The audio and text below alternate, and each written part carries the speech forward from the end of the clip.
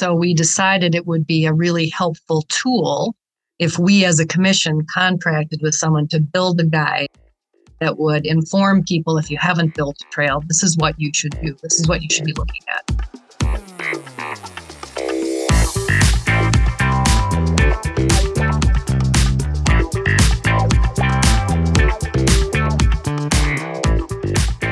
Welcome to Trail Effect. I am your host, Josh Blum.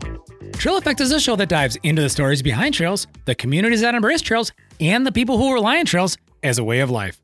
The goal of this show is to turn the stories you will hear from our guests into useful knowledge that can be applied to your community while providing some entertaining and inspirational content.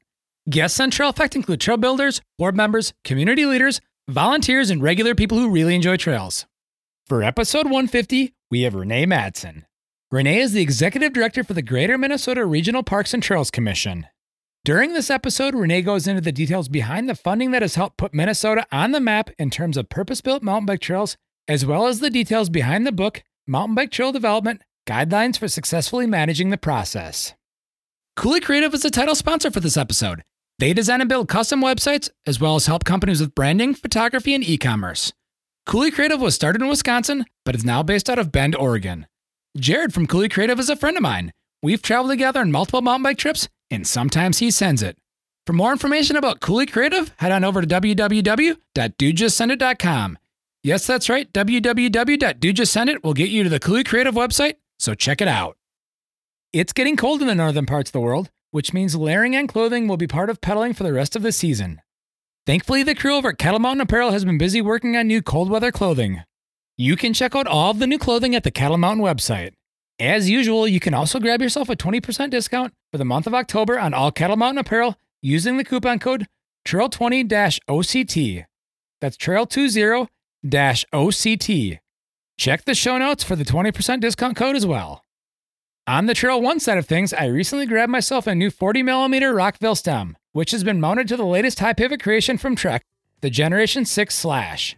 You can grab yourself 20% off on all Trail 1 components by using the coupon code TRAILPOD. Again, this code can be found in the show notes as well. Now on to the Trail Effect with Renee Mattson.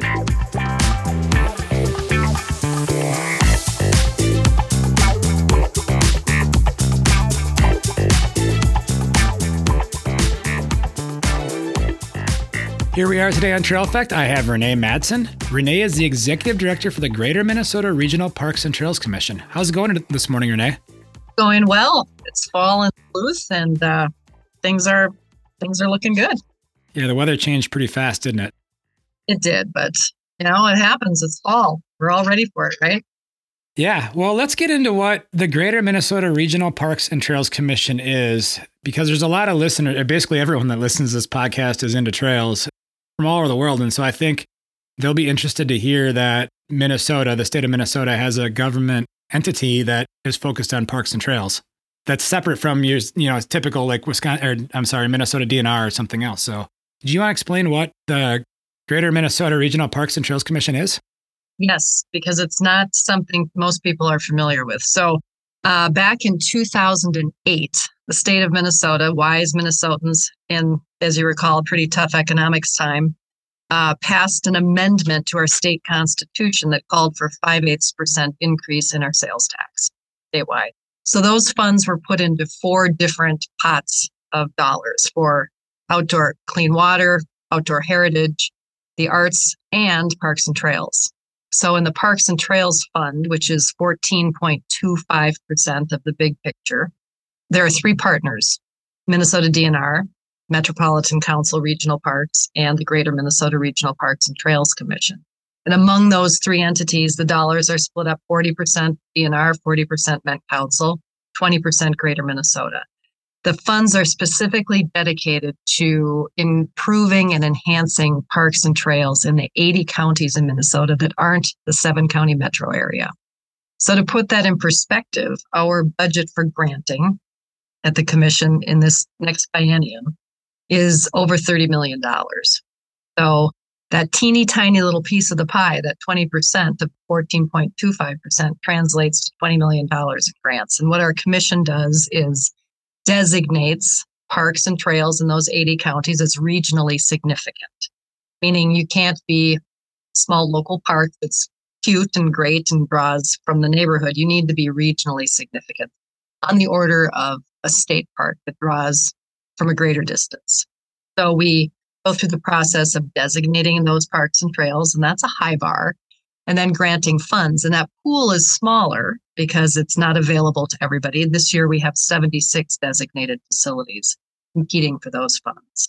So it's made a tremendous impact across the state of Minnesota. And it's not simply to do projects in a park that's already established. We've had several master plans come before us with plans for a park or a trail from raw land. And that's really, really exciting to watch from start to finish.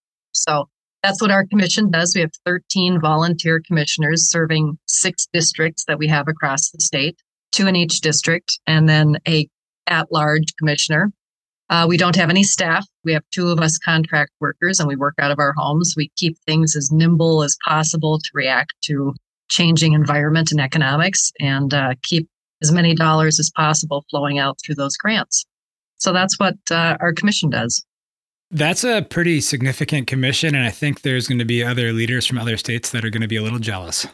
Well, just think of it. When you think of how far forward-thinking people were at a pretty dark economic time to decide, sure, we're going to tax ourselves, but it's going to go for the greater good. We're going to get clean water. We're going to do these outdoor heritage projects, the arts, and build world-class parks and trails across the state of Minnesota. It's a neat thing. It was a sunsets in 2034, so hopefully there will be an effort to reauthorize that tax. But it's a great thing. It is. And with that, Minnesota specifically has really chosen to go all in on mountain bike specific trails. And that is coming from a perspective across the border, one state east in Wisconsin. Why has Minnesota really chosen to focus on some mountain bike specific trails? Because it's been an incredible thing for us to watch. And it's been an incredible thing for people from around the country and around the world to really watch and see what's happening, because there's been some awesome success stories. It's been a flurry of activity. And when you look at the state of Minnesota, the upper half, which would be our districts with the commission, districts 1 and 2, have really seen a growth of mountain biking. And I will say it started with Cuyuna. The Cuyuna trails built by the DNR were amazing. And they've continued to grow and be successful and have huge visitors and really propel the state of Minnesota initially into recognition as having great mountain bike trails.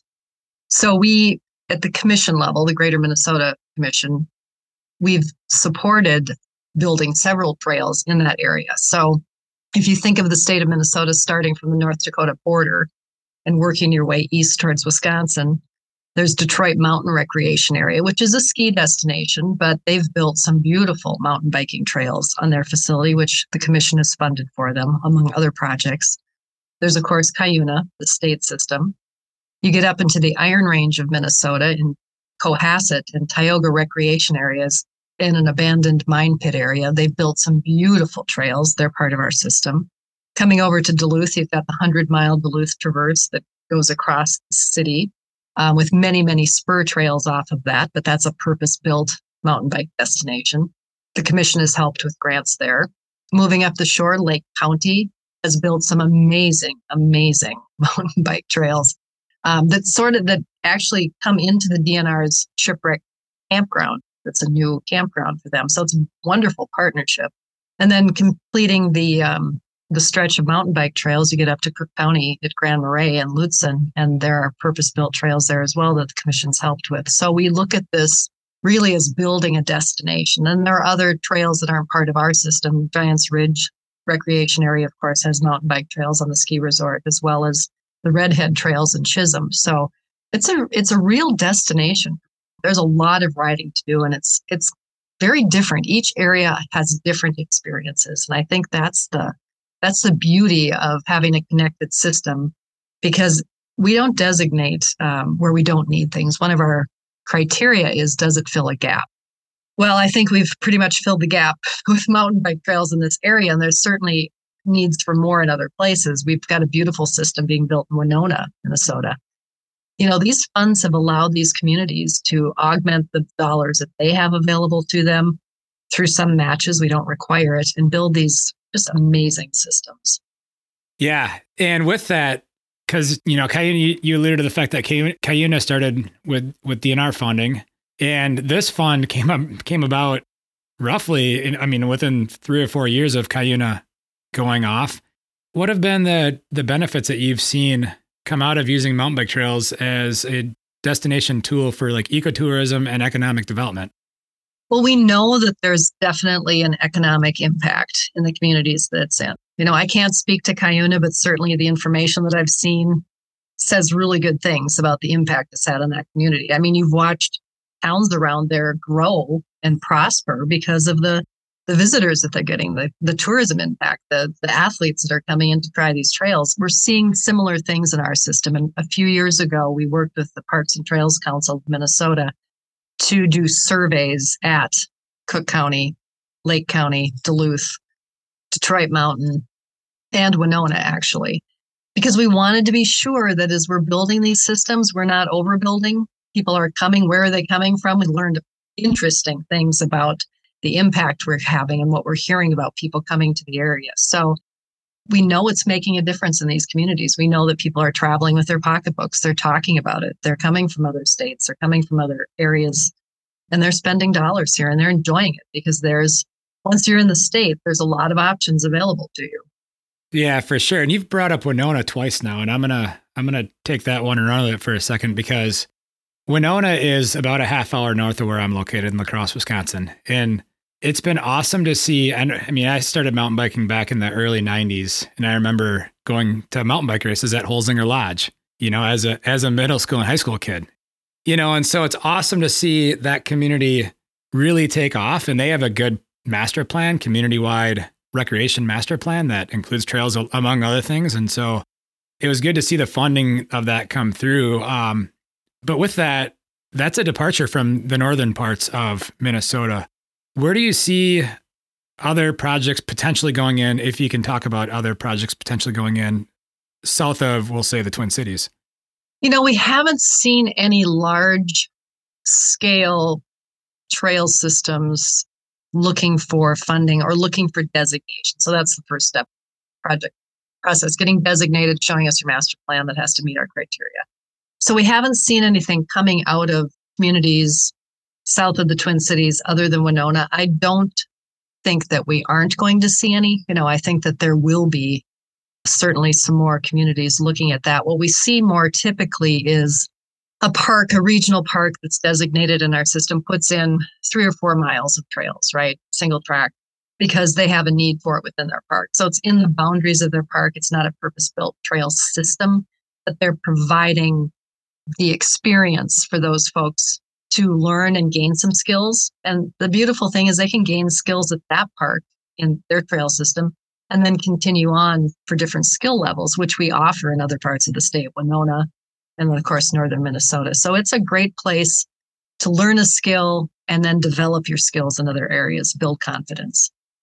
Well, I guess that perfectly brings us to what I'm going to refer to as the book. What led you to the desire to have the publications created that is called or titled Mountain Bike Trail Development Guidelines for Successfully Managing the Process? And what's your backstory, or what's the backstory on this publication coming to life? Well, as we were seeing more and more applications to build trail systems, we hit pause for a minute there. And, we better, before we just keep funding things, let's get a handle on what's out there also, right? We knew about the big systems. We knew about the plans for those, but what else is being built that we don't know about? So one of the people that we subcontract with did a great inventory for us, again, just focusing on districts 1 and 2, the northern half of the state. And we found a lot of trails are being built behind schools or around schools because mountain biking is hugely popular. It's a sport. Schools are embracing it. So lots of different communities were building trails. They weren't necessarily purpose-built, and they weren't necessarily sustainable. So we decided it would be a really helpful tool if we as a commission contracted with someone to build a guide that would inform people, if you haven't built a trail, this is what you should do. This is what you should be looking at. The last thing you want to do is build something that's hard on the environment, isn't going to be sustainable. It's going to wash out every time you have some rain. let's show people a way to do this wisely. We envisioned, about a 90-page guide, something short to the point, sent out an RFP. Rock Solid Trail Construction won the RFP. Of course, they've got, such a wealth of experience. That was 2019. We start the process, and of course, 2020, we all know what happened. And also Rock Solid was pretty busy, and our author, Jake Carson, at the time was doing multiple projects. So fits and starts. And finally, in 2022, we finished things up. But along the way, Rock Solid became more than just, the company we had hired to do the project. They became a partner in it as well, as did IMBA, because they had been asked to review some sections. So we all agreed this is great. And it, over time, had grown. It's 242 pages now. It is a complete A to Z. How do you build? What do you do? What do you think about? There's so much that goes into it. And Jake did an amazing job. He really did. Because there's a lot to think about, a lot to put together, and photos of all of these different features that you're talking about. So it was a huge body of work. IMBA was a great partner providing feedback. Rock Solid provided not only Jake's time, but a lot of their catalog of photos as well. So finally, in May of 2023, we launched this guide, and it has been so well received. And we just want to get it out there. The commission funded this project. It was not inexpensive. It's a good thing we had partners in it. But the point was, we're not here to make money on it. We're here to get it out to the public so that you can look at it. It can be a resource for you. You know how to build a trail and what to think about. So it's available in hard copy. It's available as a downloadable PDF on our website, and it's also available on the same website as a flip book. But that's the resource that we just want to share far and wide, and we're really excited about it. We've talked about it a lot in this podcast through various episodes and various guests, but the trail building industry, relatively speaking, is a pretty young trade. It's something, obviously, trails have really been around since, like, you could say before time, but the actual building of trails and professionalization of the industry is pretty awesome. And so to see a publication like this come out when we're seeing so much growth worldwide in this industry is pretty incredible.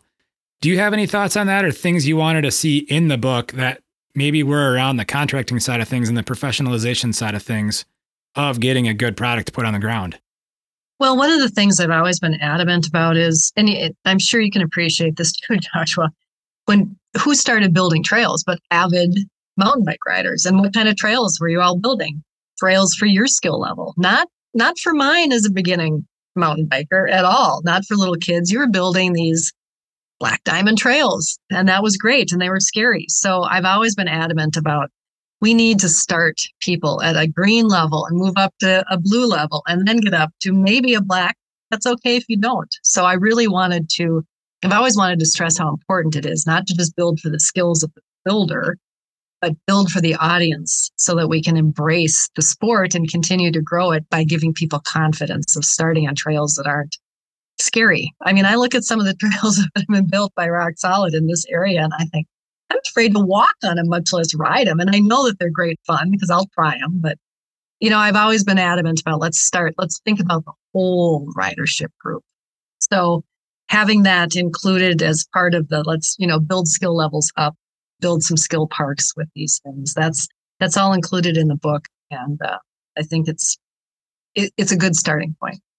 Well, and on that note, and I think you'll be able to appreciate this, the ski industry, it's significantly older, relatively speaking, than, we'll say, the mountain biking industry and mountain biking in general. And it seems like now in 2023 and even a handful of years ago, we're now finally getting to the point of where the ski industry was, we'll say maybe in the 70s, where they really were looking, there's a huge expansion of resorts and areas to go all over the country. And then people started taking a holistic approach of, like, how do we offer this to the masses and grow it, correct? Well, and skiing, as you know, took lots of resorts were built, lots of community resorts were built, and a lot of them went away after 20 years because the popularity wasn't there as much anymore. I can remember the early 70s. You probably remember Mount Telmark, what did everybody talk about? It's not there anymore. And how sad is that? A lot of smaller ski resorts aren't. So we want to make sure these mountain bike trails are built for the long term and have people using, because unlike a ski resort, most trail systems don't have a user fee. So you have to depend on the county or city that's the owner of that system, making sure the maintenance is there. And, we hear a lot about who's part of the reason that you get the designation process is what it is we want to know what your maintenance and operations plan is. It's great to build it. That's wonderful. The new facility is fabulous, but what is your long-term plan for maintaining that? Same with mountain bike trail systems. There are many, many groups of volunteers out there that have done so much work on these trail systems. But as they grow and expand and need more care and love, who's going to do that realistically? So we want to make sure that we're building the best possible trails that are going to withstand a lot of use and weather. And also, what are you thinking about long-term for who's going to take care of this system? Yeah, and that's another topic we dive into pretty regularly on the show because you're right. And I've equated maintenance in trails to maintenance in almost anything. I mean, I used to work for Wisconsin DOT, spent 6 or 7 years working specifically in highway maintenance. And what is the most underfunded part of that agency? It's highway maintenance. We all like to build the new stuff, but we don't always, as one guest put it, we don't always want to take out the trash and mow the lawn. Right. It's not as much fun. It's a lot more fun to start shovel for the new project and cut a ribbon at the end. And then all of that tedious, we need a new roof. We need new front doors. Our windows are failing. That's not as much fun. Yeah, for sure. And, you brought up other forms of infrastructure, and all forms of infrastructure need some level of maintenance, whether it's a trailer, a building, or a basketball court or whatever, right? The beauty of the 4 pillars in the Parks and Trails Legacy Plan that guides what we do in our system, the 3 entities that get the Parks and Trails Fund, there was a statewide community research and outreach done about if we're going to have this fund that's going to provide parks and trails across the state of Minnesota, what is it that Minnesotans want to see in these? And one of the pillars of the 4 pillars that came out of this plan was take care of what we have, the maintenance and repair things, not just the build it side, but how do we keep things in good working order? And of course, there was a huge backlog in everybody's systems of deferred maintenance. So happily, one of the things that we can provide grants for is repair and rehabilitation, but it's not crack sealing and it's not seal coating. It's truly the repair and rehabilitation, not your annual maintenance needs. So same with the mountain bike trails. And we are seeing some trail systems that were built some time ago that became part of our system now that need some rehab. And they need more thoughtful design that's going into the rehabilitation. So happily, we can provide grants for that as well. That's awesome. And you brought up Mount Telemark, and I will say Rock Solid is building there right now. So I don't know if we'll deviate a little bit, but Mount Telemark is now under the ownership of the Berkey Foundation. Yes, I did know that. And through some grants, which would include Trek Bicycle Company and a grant that you might be familiar with, the One Track Mine Foundation, which is a Minnesota granting or Minnesota trail-based grant organization. They are building a complete trail system at Mount Telemark Lodge now. Also transition from ski to a more popular sport now. Well, that's good. It's good to see it coming back in some way, shape, or form. Yeah. It's, Berkey's moved their headquarters there, and, their events start and finish there. With that new plan, there's complete connectivity over to the existing campus system. And so it's a really all-inclusive trail infrastructure with both gravity and cross country and NICA focus. So that's, it's pretty awesome to see that, even though you're right. It's when I was actually on site flagging with Aaron and another coworker the week this book came out, actually. Aaron went from the book launch to the site, and it was interesting to see all the pieces of the old T-bars and chairlift kind of just dilapidated and laying on the ground. And it was sad in some regards, but also nice to know that it's being revitalized. Yeah, I'm glad it can come back. It's nice. It's a beautiful spot of land. It's stunning to look at.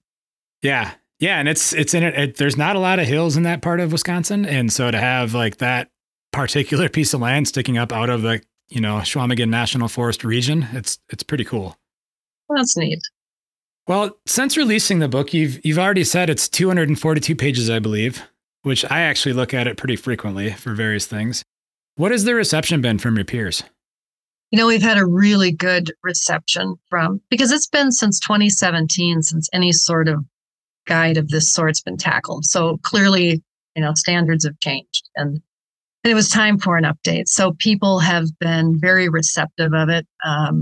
We get a lot of calls for people who want a hard copy of the book, which is available to Minnesotans at no charge. I think it's going to be a really great resource, and we've had a really good response to it. In fact, Velo Quebec is translating the book into French, so that's a terrific happening for us. It's really cool that they saw it, wanted it available, and are paying for the translation into French. So that's cool. Yeah, for sure. That is pretty awesome. And even though it does say Minnesota on the book, it's truly a book that can be used worldwide. It is. And we've got a lot of photographs that show many different areas of the world. It's just that, the Parks and Trails Fund paid for this book. So clearly we want to talk about Minnesota in the appropriate sense.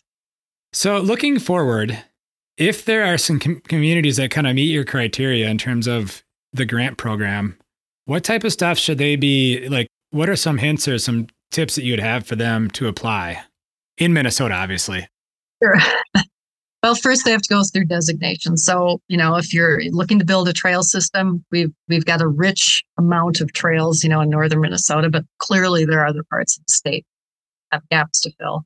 So it needs to be a process of community engagement. Is this something that the community wants? Is this something the city or county or tribal government want? We're limited as to who receives the grants. They need to flow through a city, county, or a tribal government, although you can partner with a township, but the funds have to flow through there in the designation.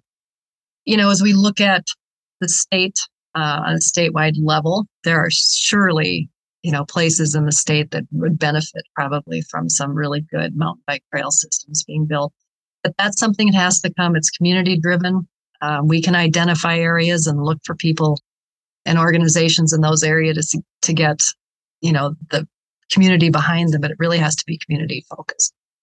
Zooming out, this is a topic I didn't have on our list that just actually popped into my head as you were talking. But zooming out and kind of getting away from mountain biking, but going to more just trail specific, you guys also fund paved trails and connector trails, if I'm not mistaken, correct? We absolutely do. We fund paved road trails. We do ATV trails, snowmobile trails, multi-use trails, natural surface trails. Trails mean a whole lot of things, and people recreate in all of those ways. Yeah, and what made me think of that, and I don't know why it popped in my head when you were just talking before, was that I believe you funded at least a portion of, if not maybe all of the Wagon Wheel Trail in La Crescent, Minnesota. Yeah, Wagon Wheel was funded just prior to the commission taking over the self-funding of it. That's when the DNR still had control for Greater Minnesota. But yes, Wagon Wheel did receive some funds. I think about $600,000. Yeah, it is awesome to go over to Minnesota and see, to see what there is for actual paved trails and, for commuting and for recreation. It's such a great resource. The point is to be a seamless system. So, when you're riding a trail, you don't know if it's owned by the city, the county, the DNR, Metropolitan Council, if you're part of Minnesota. All you know is you want a trail, if it's a paved trail, obviously, to not be tripping over, stumps and cracks, and it should be well maintained, right? So, all three systems work together in the sense that you can almost ride from the top of Minnesota, up near Grand Marais on the Kitchigami Trail that's owned by the DNR through Duluth to the Munger State Trail, connect up with some other regional trails, get into the Twin Cities where you have a wealth of trails that under Metropolitan Council's umbrella, and then branch out again on DNR or Greater Minnesota trails. So the point is for everyone, have a system that's in good shape, provide a good experience for people, and who cares, who knows who owns what. Let's just keep them all in really good working up order, right? Oh yeah, for sure. And I don't know if the Legacy Grant Program has anything to do with this, but there's a trail that's now coming over from Winona to Wisconsin. And obviously you're not funding in Wisconsin, but there's trail continuing on in Wisconsin up along that greater upper Mississippi River corridor. And it's pretty awesome to see it, especially travel south towards La Crosse. Obviously, you're right. We can't fund in other states, but we can sure come up to the border and let the next state take over. Same with, think of hiking trails, the North Country Trail, and what an amazing expanse that is that goes state to state, county to county. Yeah.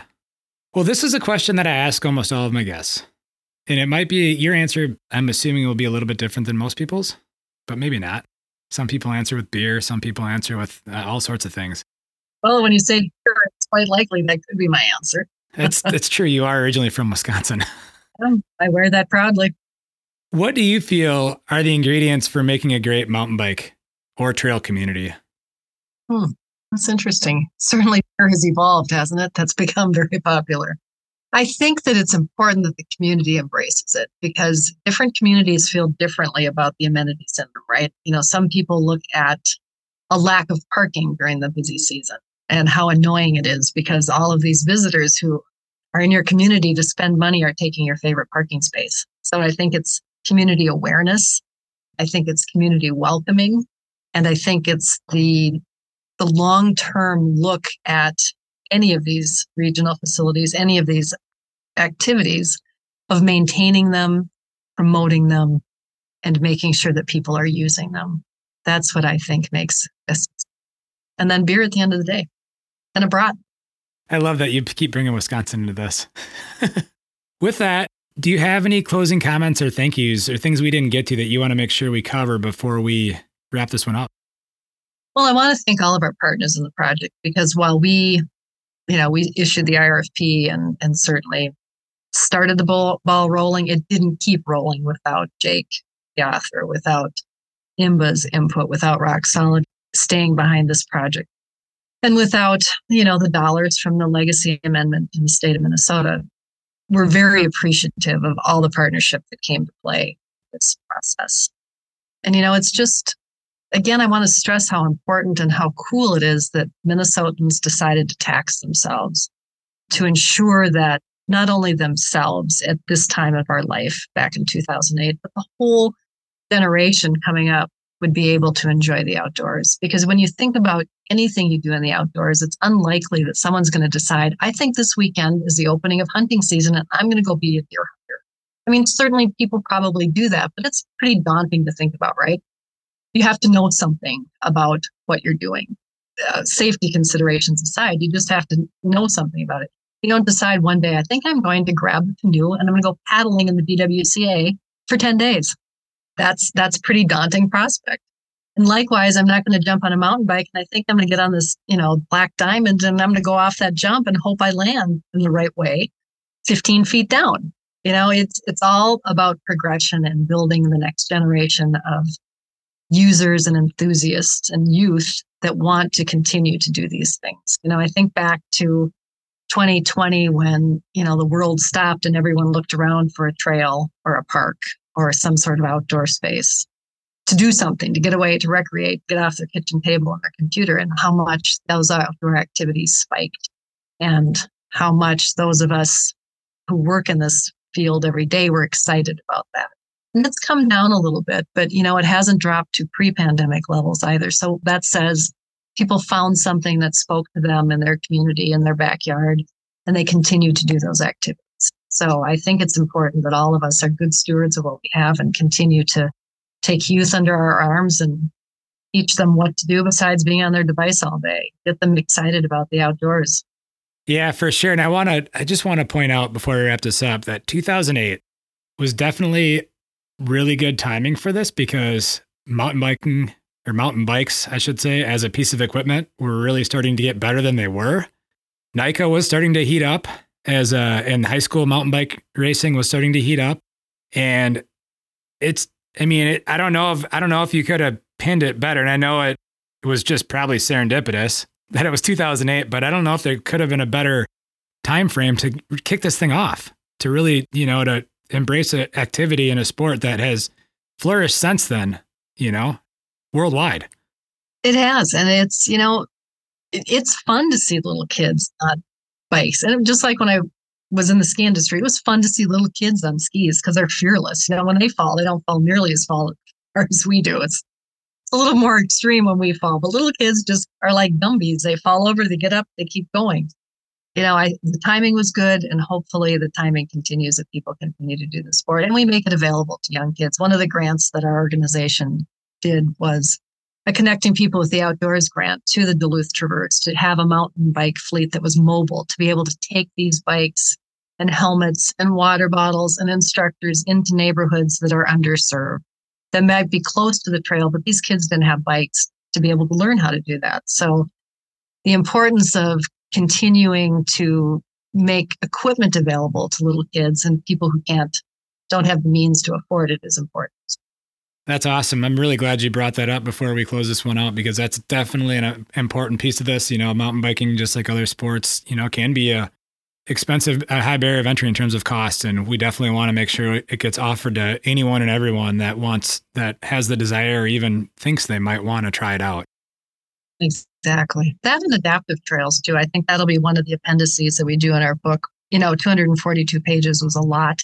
So we've had some conversations about what appendices should we do next. And I think that adaptive trail construction is an important piece of it too. It is, for sure. And that's a topic that I've hit on several times through this podcast with various adaptive riders and across the country. And it's adaptive mountain biking isn't what people might think it is. It's not a dumbed down trail. They want to be able to ascend it just like anyone else. Yeah, and we need to be mindful of that. A lot of people we're lucky to have the mobility we have. But when when you think of accessibility, it's more like universal design. As I get older every year, I think about universal design because I want to make sure that I can still continue to do these activities. There's nothing wrong with that. And you're right, it's not dumbed down. It's just making it more available to people. Yeah, that's the exact term that former guest Joe Stone, who happens to be a Minnesota native, who's an adaptive mountain biker. He's the executive director of Teton Adaptive in Jackson, Wyoming now. But he used universal trail design, and he said it just the way you said it. Well, it should be all inclusive of every ability and everybody. So, well, Renee, I really appreciate your time this morning and sitting down and being able to record this conversation. I think there's a lot of pieces of information people can take out of this and maybe incorporate it into their own state and get their own legacy grant program or however they spin it going, because it's definitely a good thing in Minnesota. It's great. And thanks for the opportunity to chat. It was fun. So thank you very much. Thank you for listening. If you like what you've heard, please take the time to share these shows with others. Sharing these shows will help create awareness of both the guests who have taken the time to be on the show and the podcast series itself. Also, if you're new to the Trail Effect Podcast, check out our ever-expanding library of episodes. If you listen to the Trail Effect Podcast on Apple or Spotify, please don't forget to leave a rating and review, as this is one of the best ways to show our support for the Trail Effect Podcast. Also, don't forget to check out Cooley Creative at www.dudejustsendit.com. For additional ways to help support the Trail Effect Podcast, check out the affiliate links tab at the Trail Effect website, where you'll find links to Kettle Mountain Apparel, Worldwide Cyclery, and Trail One components. By using the affiliate links found at www.traileffectpodcast.com, a small commission will come back to the podcast, which will help keep this thing going. This podcast has been edited and produced by Evolution Trail Services. Thank you again for listening.